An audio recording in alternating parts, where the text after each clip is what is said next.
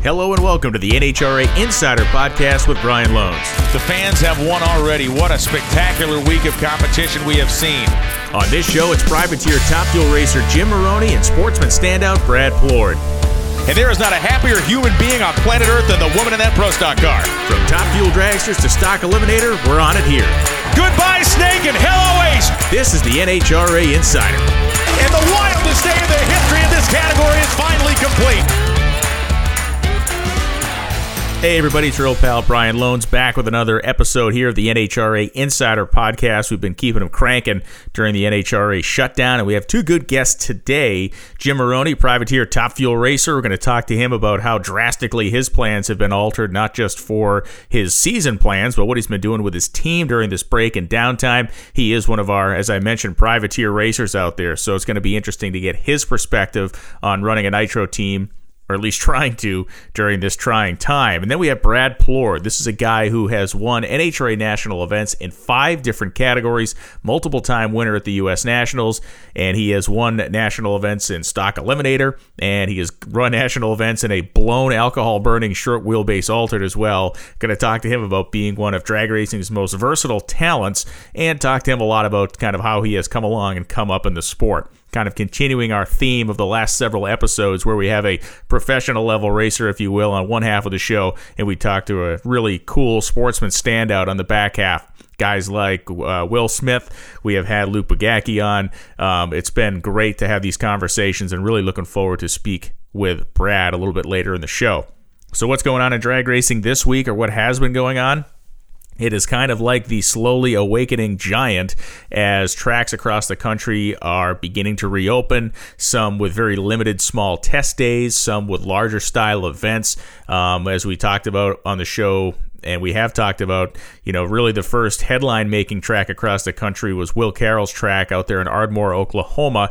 They had a bracket race, and they had the largest attendance as far as racers go in the history of the racetrack, which has been open since like 1954, and 520 some cars showed up.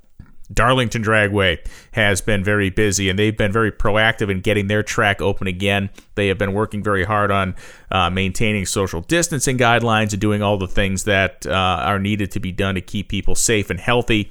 As they have been able to illustrate their effectiveness, their officials in Darlington have allowed them to get a little bit more aggressive with the crowds as far as racers go. I believe they are still spectator-free, but again, last weekend, a bracket race down there drew hundreds of cars. Tulsa, Oklahoma last weekend, the throwdown in T-Town, which is a big, giant door slammer race. This was a free ticket entry style race. They were limited in how many tickets they were allowed to give out, how many people they were allowed to let in. But it was also streamed via the internet, and I can tell you that the audience was big on that one, and I can tell you that the folks in the grandstands, if you look at the photos, they maintained distance, they did all the things they needed to do, and the racers showed up in absolute droves. I mean, huge amounts of race cars there. As far as the car count goes, probably one of the biggest ones of those they've ever had, and guys towed from all over the country to do it. There's some grudge racing that's going to be going on this weekend, and really, as I mentioned, it's just a slow kind of process here as the wheels begin to turn again. Local racetracks are opening up. Big series, we're not seeing a whole lot of action there yet. Obviously, the NHRA made their announcement last week about restarting this season, the Mellow Yellow season, in that August timeframe. We have not gotten any specific race dates released yet. We'll be looking for those over the next couple of weeks as the series officials continue to kind of hammer out exactly what the order of that very aggressive, we're assuming, schedule is going to look like. The PDRA series will be starting without fans. They'll be starting at Galat Motorsports Park down there in North Carolina, an NHRA-sanctioned track. They will be racing again with empty grandstands down there at the end of May, but it's a good sign for them to get going. The NMRA and NMCA series will kick back off again in June, they've announced, at Atlanta Dragway. So it's great to see Atlanta Dragway will be kind of back up and running by then as well. And the NMRA and NMCA series have been basically, as is PDRA, in the same situation as NHRA, just trying to wade through the waters and make the right decisions for their series, for their fans, and for their racers. NMRA and NMCA were planning on racing in late May in St. Louis, or I should say in Madison, Illinois, just across the river from St. Louis, but unfortunately it was not going to happen, so they have changed the date of that event, but really glad to hear they're going to be getting their series going again in June, and glad to hear it's going to be at Atlanta Dragway.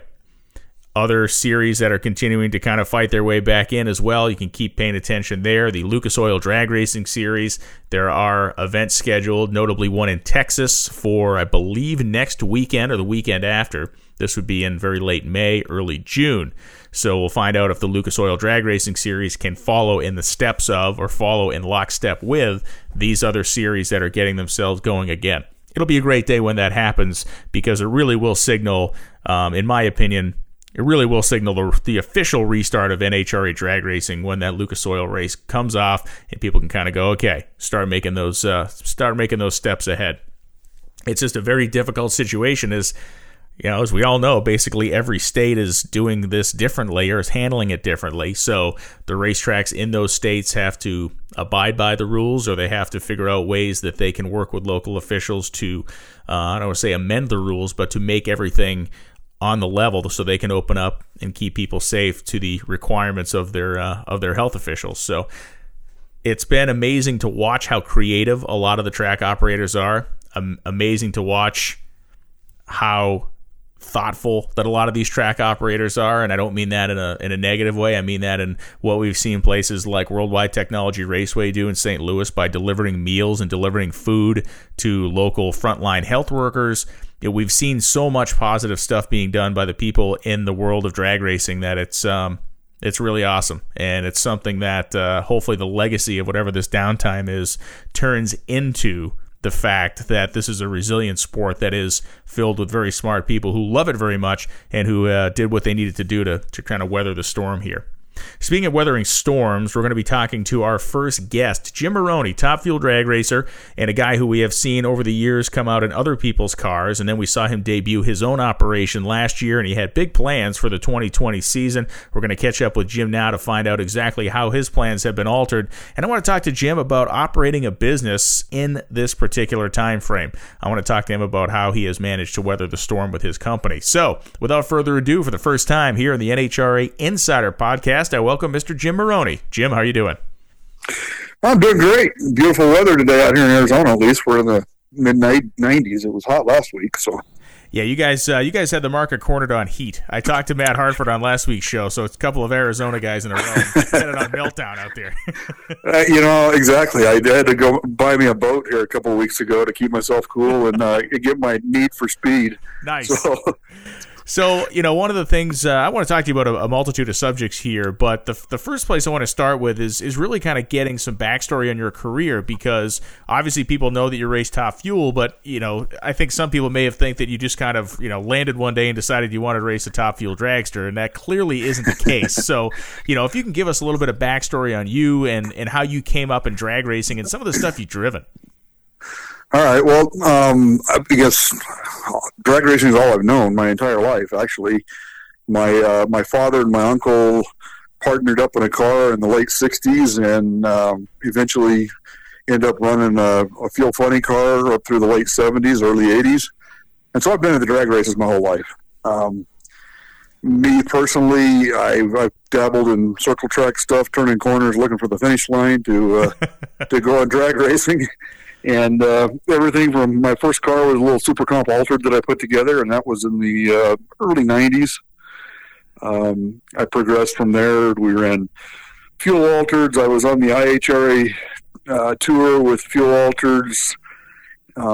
We did that for 4 years. 1 year, that was primarily with my cousin Ron, and we toured around the country. Did a great job. Won a couple championships with it. Yeah, I was going to say, you guys had a lot of success during the fuel alter days, man. Yeah. And that deal was, I was more the crew chief tuner on that. In 2011, I drove his car as a crew chief and tuner while he drove the Nanook car. And my claim to fame was always winning the Baton Rouge race as the crew chief, tuner, and driver. I ran the tables on that deal. So. Old school, man. That's old school. Exactly. So, I've done that. And then the most recently, I was partners with Jim Broom in the Candies and Hughes Nostalgia Funny car. And so I drove that car for the better part of 5 years. And I hate to say it, but the biggest deal with that was blowing the body off of it at the March meet last year. It did that got a lot of attention, and it's it's one of the things that I find kind of fascinating about guys like you that have worked your way up through the ranks is that the number of things like you've experienced on a racetrack, whether in a fuel altered or in a top fuel car, or now we're talking about nostalgia nitro funny car, but it does that sensation of experiencing a motor backfiring and chucking the body off it compare to anything else you've ever felt and or come across in your life? No, not really. I've never stare blank into a shotgun before, but that's about what it was like. Wow. I can only imagine. Now, I haven't had a body blown off of a big show car in front of me, but I can only imagine that'd be the only thing bigger, right? Yeah. Standing ground zero to an explosion is quite an experience. I've had my share of fires. I've been through fires and handling the car. I can't, knock on wood, I haven't crashed a car per se.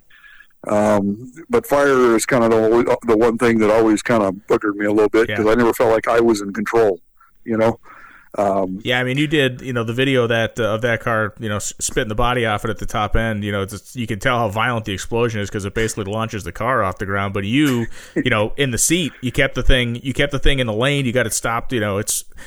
It's always amazing to me, like in drag racing, and it's a tough thing for us to get across to the people in the stands. But the amount of stuff that you have to react to as a driver on instinct at speed is ridiculous in these cars.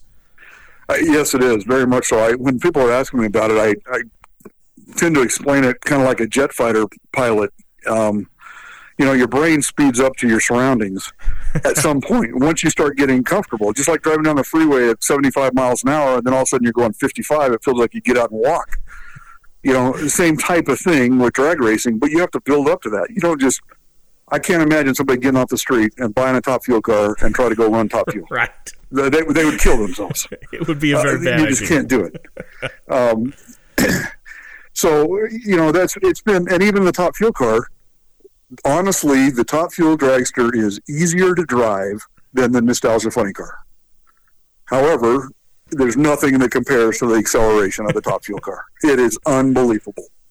When you're pulling over 5 Gs at 300 feet out on the track, you're pulling more Gs at 300 feet than you are at the starting line with the hit of the throttle. Yeah, and that's, I have no ability. I was a bracket racer for a while. I have no ability to drive a race car, nor do I want to drive a top fuel car. But it's like the one thing I would like to experience is just that, what you just mentioned. And, the fact that car is pulling harder at 300, 400 feet than it is when you hit the throttle. Because, again, most people in the stands think when you level the gas pedal, like that's when you feel it most. But at the end of the day, it is totally not, right? It's not, and that was it's a sensation that, people talk about it, but I'll be quite honest. I've driven a lot of cars, a lot of different kind of cars, and I was not prepared for the acceleration. I've never once, thankfully, felt like I was not in control of the car. Yeah. However, it was a bigger sensation than I originally had thought. I got to thank Terry Haddock for giving me the opportunity a couple of years ago to get in his car and get licensed, and so we've progressed on now, and we've got our own deal, and try to do what we can do.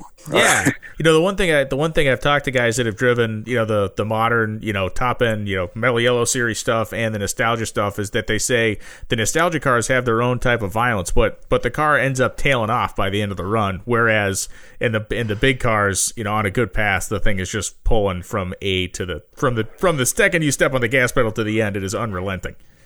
Exactly. It is pulling harder at the top end in a top fuel car than I think the nostalgia car does the whole way.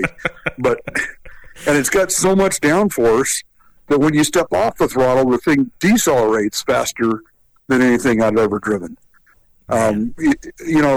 Nostalgia funny cars are a lot like top alcohol cars in the respect that when you step off the throttle, you don't have a lot of downforce, and so they're real sketchy out there. They're hard to stop, but you rely on the parachutes more than you do with the big show cars. Okay.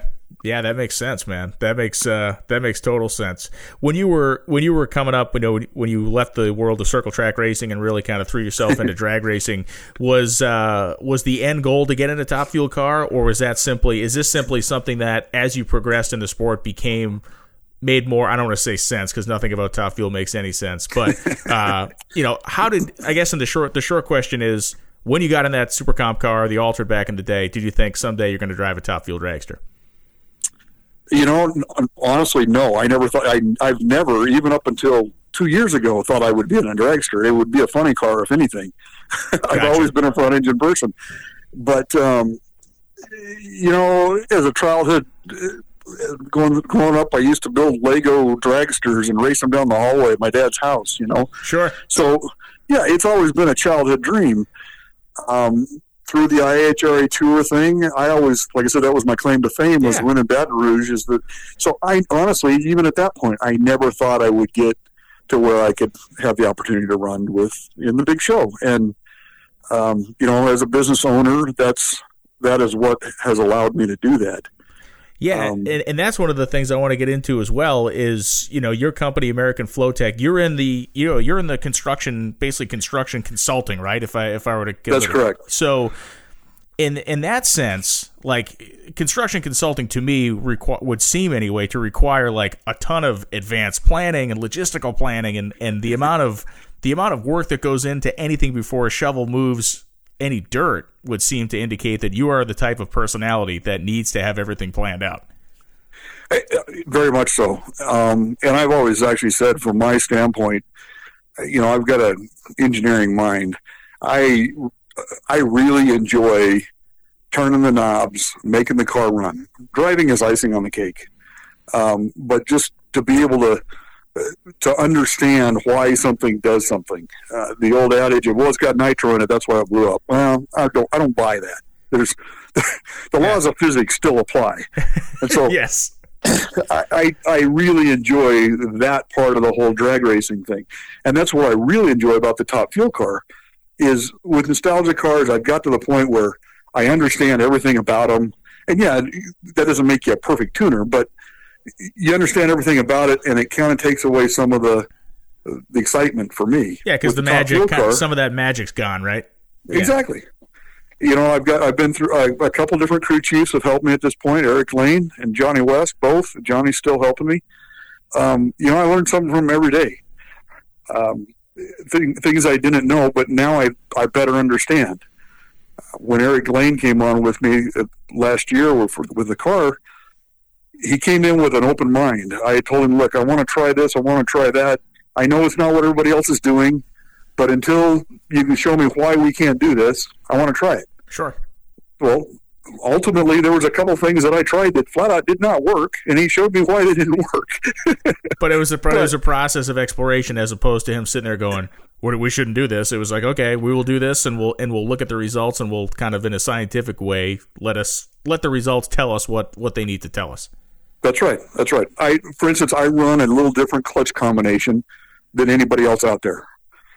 And part of it is because that's what I had to work with, and I couldn't justify spending, $20,000 to change something just because. Yeah. So prove to me why this doesn't work. Well, it's still the same clutch situation in the car, and we haven't even leaned on it yet. So right now it's still got my own design clutch in it. Well, that's awesome. Yeah, that's cool. I did not know that. That's awesome. So those are the kind of things that I really enjoy with drag racing. It's always been kind of an open platform where you can experiment a little bit and hopefully stay within the rules to be able to do that. And you get that's where I get my excitement from. Yeah, so. and for selfishly for guys like me and those of us that are involved on the storytelling media side of the sport, a guy like you is we need a lot more Jim Maroneys in drag racing, in my opinion, and that takes away from nobody else. But at the end of the day, like a guy like you that is self-made, self-motivated, out there with a great story and who is hands-on. I mean, you are, you're in some ways you're a throwback to an era that doesn't exist anymore, but in other ways you're a model of an era that we need to get more into, right? Absolutely. I fully agree with you. It would be great to have, not that I'm opposed to the big teams. Yeah, no, I'm with you. I'm on the same page as you. If we had more independents out there that are, it's been a dream of yours. If you got a buck, let's do it. Why not? That's kind of the way I'm looking at it. Can I be competitive with the John Forces and the Don Schumachers? I would like to think that when I show up at the starting line, I got as good a chance of winning that round as anybody else. Now, do I have the backing behind me to do that? Who knows? That's for me to know, and the guy in the other lane to find out. Right. Yeah, and I think there is still, by and large, there is still, on a week-to-week basis, we can look, I wouldn't want to say it over the course of a whole season, but on a week-to-week basis, there is still that on any given Sunday element to what we do. Absolutely. So, a question for you, obviously this upcoming schedule, whenever the specific schedule is announced, it'll be what it is, but it's been announced that these will be 2-day events. It'll be 2 shots to qualify on Saturday, then we go racing on Sunday. Talk to me a little bit about your impressions of that in terms of what that hinders or helps you guys to do, and I guess in a general sense, what are you going to try to do in 2020, having a rough idea of what we're scheduling looking like with a million races in a row, basically? Well, there's a few different questions you asked me there, but it remains to be seen as to how the 2 rounds of qualifying works out for the independent guy like me. Yeah.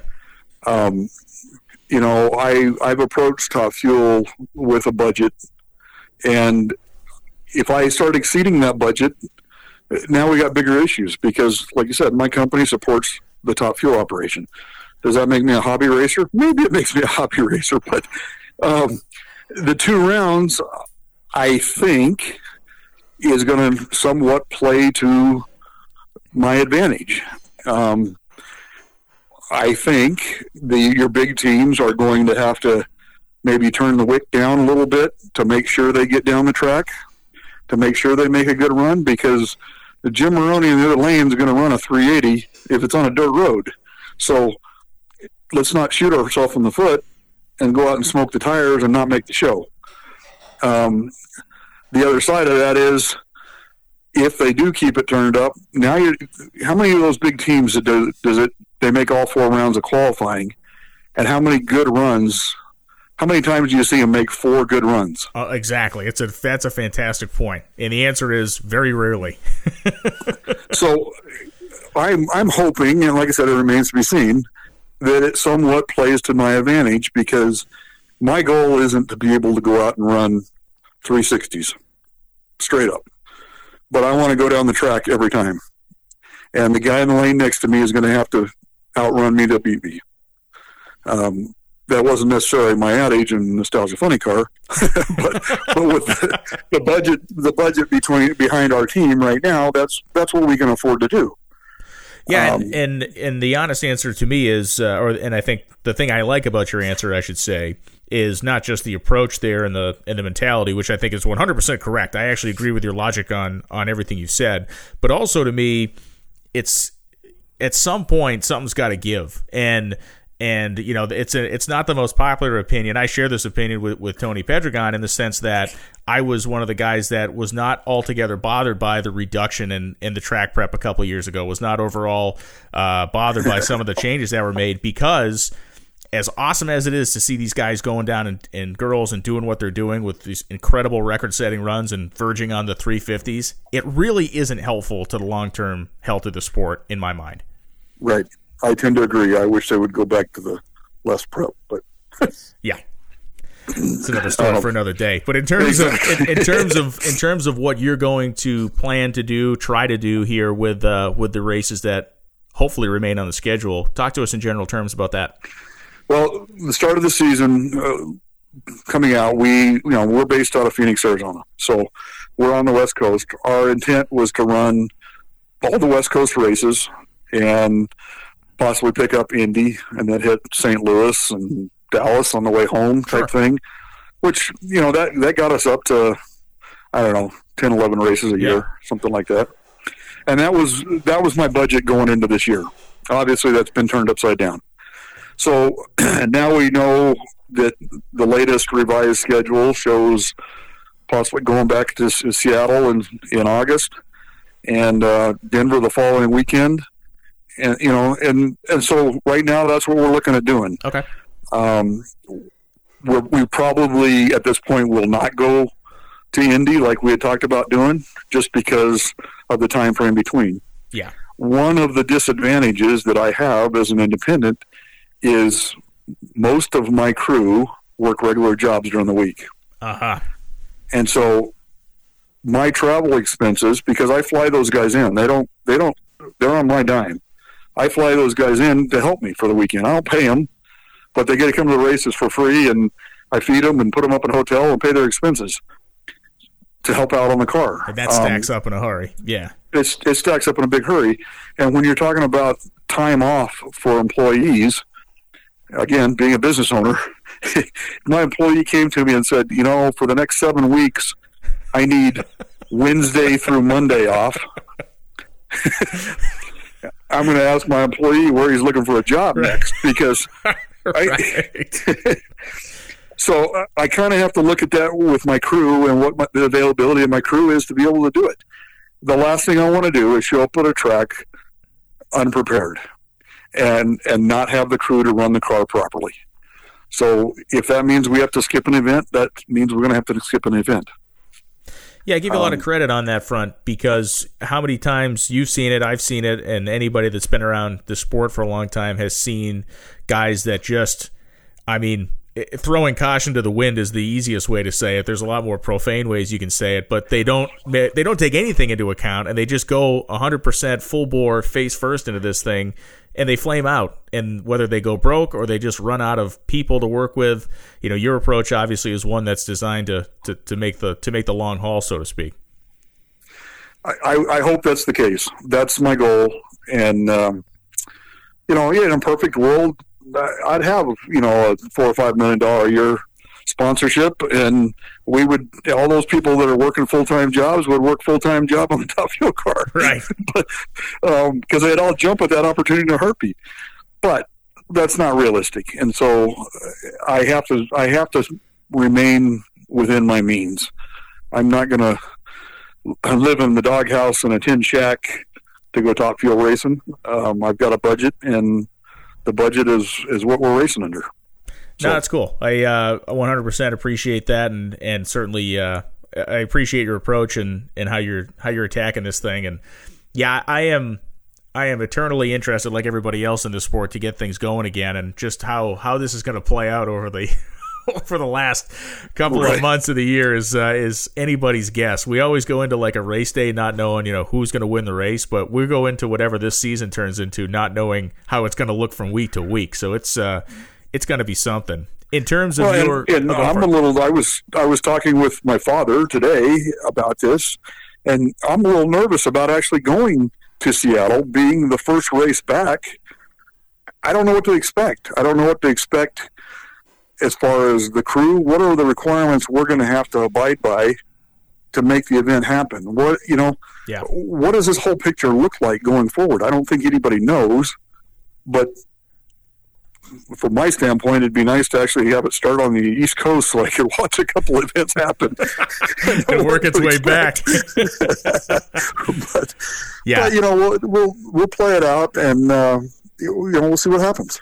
I'm anxious to go racing. That's all I know. My boys race sprint cars here locally. We've got my daughter drives a little front engine injected car. We got all kinds of race cars around here, and I haven't been to a racetrack in 10 weeks. It's killing me. You and me both, brother. You and me both. Jim, I appreciate you taking the time today to be on the Insider Podcast. This is a great interview. Great to have a conversation with you, and I think I'm pretty sure you made some new fans of this one today, man. I appreciate you taking the time. Thank you, Brian. We'll see you at the racetrack, man. Thank you. All right. Bye. All right, after a great conversation with Jim Maroney, we're going to switch over to the world of sportsman drag racing, and I have a guy on the line right now that has won nearly 24 NHRA National events. He's won in 5 different categories, won the U.S. Nationals multiple times, and other than that, he's a great guy, too. Brad Plourd, how you doing, man?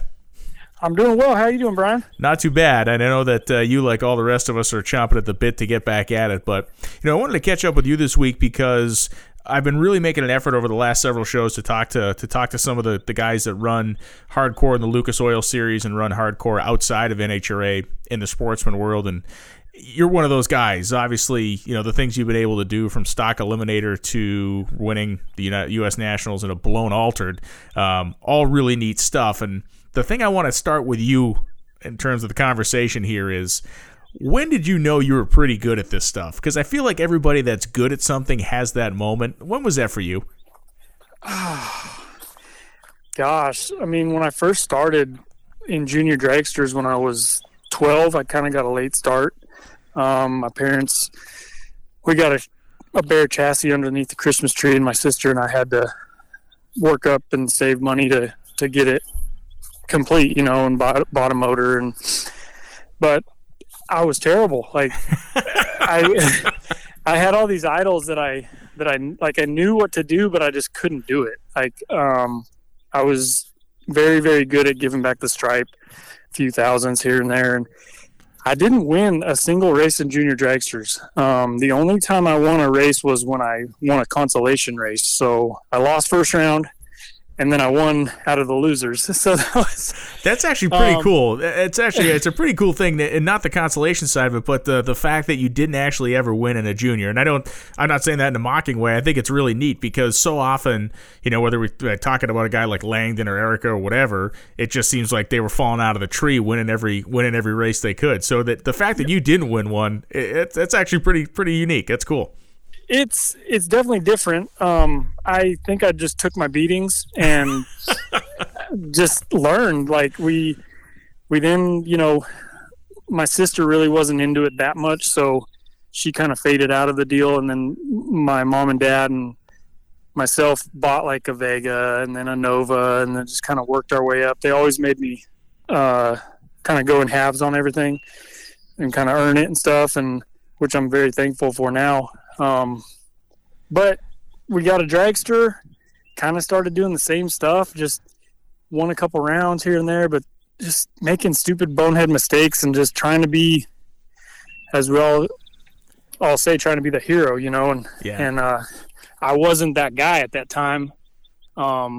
So couple bad beats just really get you down, and I just kept at it. I actually started running the blue car that I run in stock a lot, just in the sportsman class out at Seattle, and it had a 4-speed.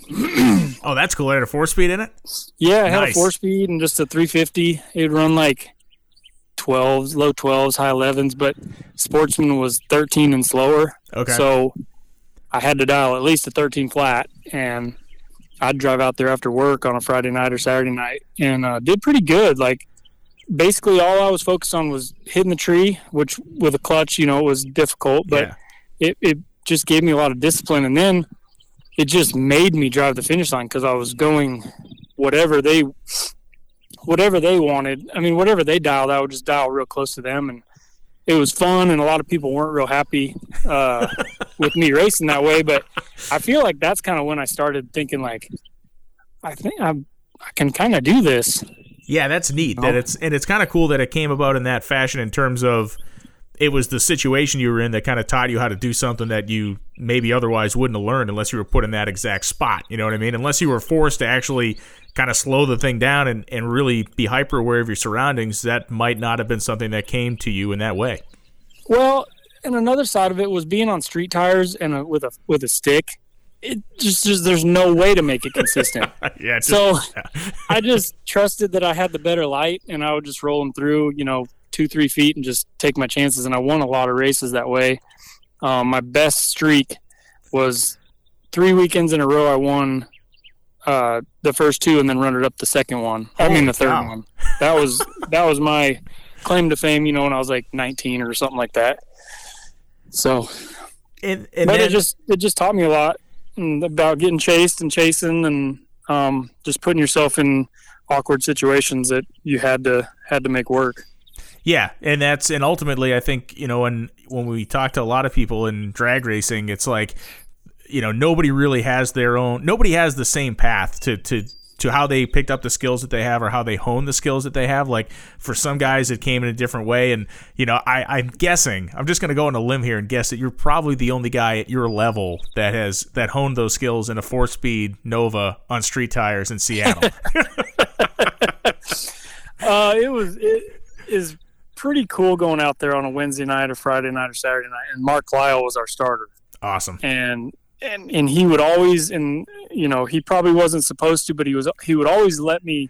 This isn't in that same car. I had got a different car, but he would always let me get in deep. And he knew, like, you just looked at him and he knew, like, he wouldn't throw the tree until you were deep. He was just that kind of guy. Cool. And not saying that was fair or anything, and it wasn't like I took extra time or anything, but he wasn't going to throw the tree till both races were ready, and that was pretty cool. Yeah, that's an exceptionally cool thing. And you no longer live in the Seattle area, and I think that may be even a part of this story in and unto itself that people don't really know. So where are you at now that we can hear the birds chirping in the background? It sounds beautiful. Sounds like some cows too. I'm out here in Holly Pond, Alabama. Met my wife 10 years ago down here, and moved down here. I was living in Indiana and Avon for 3 or 4 years. I lived with Langdon for a little bit, and then I bought a place, and then I moved down here. I want to say I moved from Seattle to Avon maybe when I was like 23. Cool. And so now I'm 37. Just been out here ever since, and wouldn't change it. Yeah, I mean, listen, it sounds beautiful. I'm here, like, I hear the birds chirping. It's like, man, this guy's in this beautiful spot down there. I think, for me, when I look at, your strengths as a racer, when I look at your kind of career accomplishments, I see a guy that is able to he's able to adapt to situations. You're like the McGruber of sportsman racing. Like, if you can be handed a really odd situation, you can get in a car you've never driven before, and you can win. And all you can, you've done it several times. Where does that come from? I mean, where do you find that? I don't really know what to attribute it to. I know that when I jump in a new car, you kind of have the different feeling of, like, you're not in the just same office, and you're just like your senses are heightened because you actually have to realize, like, oh, where's the water pump, or where's the trans brake button on this car, or how's this thing foot brake, or I think you're just more focused on, like, going back to the basics, where when you're in a car that you've been in all year, everything's just second nature. You don't even think about what you're doing. And I don't know if that's it, but I'm grateful that I can adapt quickly, because I have had many opportunities to drive people's cars, and turn on wind lights. Yeah, one of your U.S. Nationals victories came in a friend of mine, Don Pyers. You drove his Nova in stock eliminator to a win at Indy.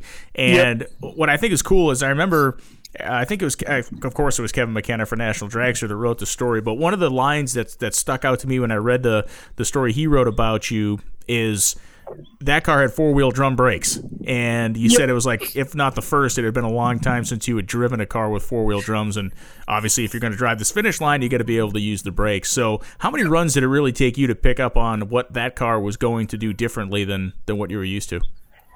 That year in Indy was kind of a funny year. I didn't have a car that could qualify. I've never had a car that could qualify myself. I can run super comp or super gas, but I've always wanted to run my own car in stock, but just never been able to put all the pieces together. So yeah, Pyers, we've been friends a long time. One of my best friends, and we worked it out to where he got it towed out there from a friend of his, named Chick Ross. I'm sure you know Chick. Yeah, Chick was a spectacular man. Yeah. Yes, he was. But yeah, first run, I was like, oh my gosh, these brakes are just like not there. Mashed potatoes, yeah. Yeah. And, I don't even know what happened on the first run, and we had to try to qualify. I don't think we were in until the last run, because one of my runs, I think I might have been like 5 pounds light or something, and I was like, dang, but then, so you're all out in qualifying, then you go in first round. I didn't drive particularly well that weekend. I was subpar on the tree, just drove well enough to get by, and then I finally started figuring it out. And one of the times the opponent went red, and I thought, I gotta see how much I can kill down here. So I did, and I killed like nothing. And I was like, holy crap, this is not gonna work. And if I want to do something down there, so I just, from then on, I knew, like, okay, you've just got to start you got to hit the brakes earlier. Yeah, 600 Not feet. Yeah, exactly. Not exactly jam them, but you just got to do it earlier. All four shoes are trying to lock up into them drums, and it just took a while, but they work. You just have to be early. Yeah, it's a neat thing, and in the it's the mechanical end of this stuff. I think is so interesting, and especially when you have to the mechanical end of making horsepower and stuff is one thing, but the mechanical end of the car and how you interact with it is really what fascinates me, and especially with guys like you that are so good at index style or dial style drag racing, because it does require an intimate knowledge of the equipment you're sitting in, right? I mean, like you said, you had to basically work your way around those brakes and figure them out. Yep. It's that to me is it's just an innate ability that some people have. I don't, and I never will even come close to having it. So it fascinates me watching guys like you. What is and I got a bunch of different questions, but for you, what is your favorite car that you've competed in, or what's your favorite car you've won in so far? Definitely my Nova, my Chevy, my '66 Chevy 2. Drove it senior year in high school, and drove it to college. Started racing in it. It's just like my first love, and I still have it today, and I will forever. When I finally converted it to stock, my first national event win in it was when I doubled at Seattle.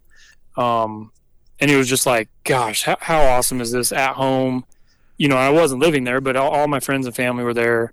Katie was there. A great weekend to be able to double and to do it in that car. And then I won Brainerd 2 weeks later, which was, it didn't even barely run the index, but just figured it out and got lucky. Yeah, that's the Seattle story is phenomenal. I mean, it's like that's right out of a book. It's like it is. Yeah, that would be my favorite car by far. There's been several others that I've drove over the years that I've loved, but that one's so close to us. My son Paxton will probably make his first trip down the track in that thing, if it's not a junior before that. That's so cool. Let's talk a little bit about your dad's background in drag racing, because he was a racer, correct? Yes. Yep. Yeah, he won the he used to got the sniffles out here. He ran Super Comp when I was, 6-8 years old. I was the kid in the back of the dually, the crew cab that would Nice. just collapse on the floor when he lost. I'm talking just full out sob story, right? Throw the rods out every time the wind light didn't come on. Yeah. Oh gosh, just awful. Feel bad for my mom who was towing us, but I think he finished 8th in the country one year in Super Comp, and then he wanted to run blown alcohol, so he bought pieced together a blown alcohol dragster to run top alcohol in, and he actually won the 92 Winter Nationals. Won several divisionals. Had a lot of fun. It taught me a lot of stuff, which he's taught me pretty much everything I know about mechanics. He's just one of those guys that can just fix or do anything. He's just very smart. But to be able to see him win the Winter Nationals was awesome. We weren't there. Me and my sister were at home with some friends, and of course there was no NHRA TV, so we weren't even. We'd have to wait for a phone call. You had to call the old Dave McClellan line to hear that your dad won. Yep. And he's still very active in it. He's actually building a top dragster right now. He's ran top dragster the last couple of years, and he just bought another car. So. Yeah, it's a cool thing, and it segues me into the next part of this conversation I wanted to have, and I hope you're not tired of talking about it, because I love the image of it. I love the fact that you have had such success in it, and that you continue to have, and that's the Alter that you've been driving the last couple of seasons in Comp Eliminator. It to me, it just adds such another dimension, and it continues to reinforce how talented you are to watch you handle that race car, which is so different than anything else you ever drove. So a couple of things here. Talk to me about driving that car, and in relation to your dad too. It's got to give you a little bit of pride, because obviously he's a blown alcohol guy, and now you've got a U.S. Nationals win in that car, among others. Yeah, first of all, thank you. I appreciate the words. It's a handful for sure. Those guys, Harry, Sean, Robert, Rodney, those guys, make that thing go straight, and they make it go down the track every time. These opponents of ours, they know, like, typically if you were running up against a blown car in comp or a pro mod or something, you're like, this should be an easy win, just make a decent run. But they know, or at least they should know by now, that we're going to be there at the finish line. And it's just a credit to those guys. They buy all the best parts, give me the best opportunity to do what I can do in the car. And my dad's super, super proud of what we've accomplished, and he loves the car. He actually ran the same combination in a comp car. Oh, cool. We built in our garage when I still lived in Seattle. He same deal, and it's just funny how it all kind of came around where I started driving one. Yeah, it really is. And, a question, obviously comp eliminator is the first to the finish line category. We know all that stuff. But there's also a great strategic value in not being too far out when you get to the finish line. So I guess taking this back to your nights beating up on the competition in Seattle and your Nova, do you ever have to employ that tactic? Because obviously the car is so fast. Typically in my mind, it's more of a conservation effort on your part to not really blow up an index, right? It really is. It's there's races where we aren't as fast as we would like, and that's just for a variety of reasons. It's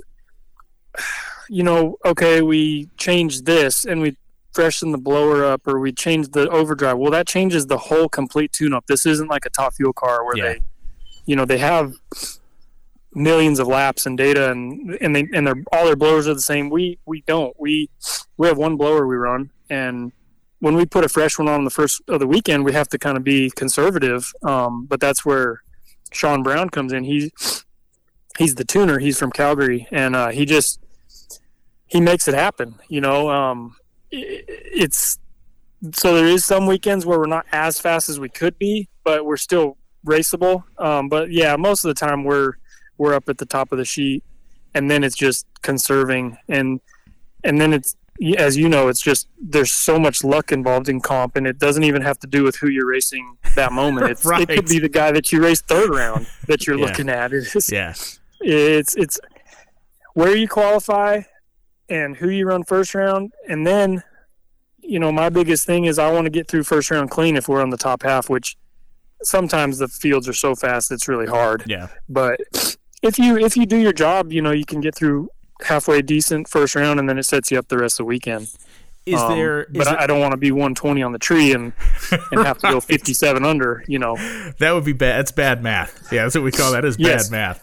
Is there any similarity in reading a comp eliminator ladder as there is in a stock eliminator ladder when you're trying to keep an eye out for potential heads up matchups, anything like that? Does that translate at all?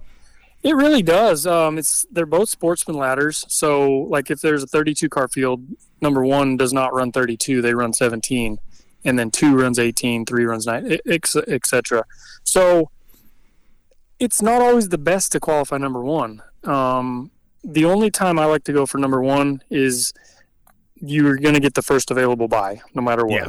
So, but I've actually come down to it where I don't even want the first round buy. It's like, it's hard to, like, a lot of people probably think we're cocky or whatever, but I want to earn something to get to the buy.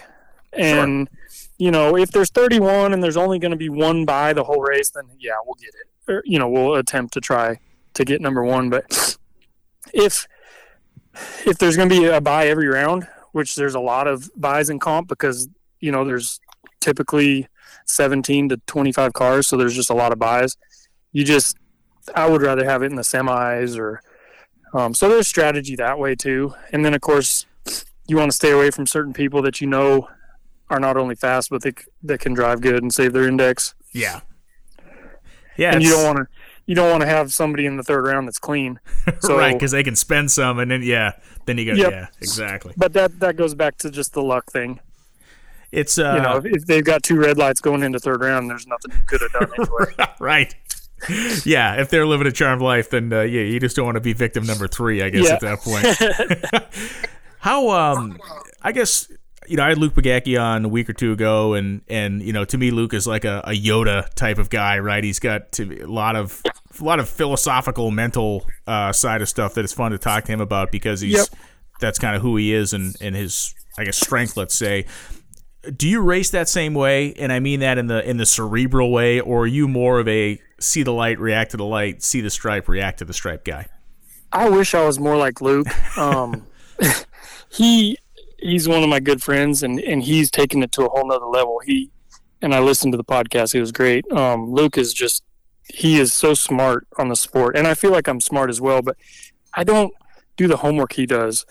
I don't put in the work as far as like studying my opponents, studying my runs. I've always been kind of known as like, I just go up there and kind of wing it. And sometimes that works, of course, but sometimes it doesn't. And then you think like, dang it, why didn't you look at your numbers a little closer and try to dial it a little closer? I don't know. He's got that down. I actually drove his wife's car at Indy last year, and it was really, it was a joy to drive for him because he just told me like, okay, you put this number in, you're going 886.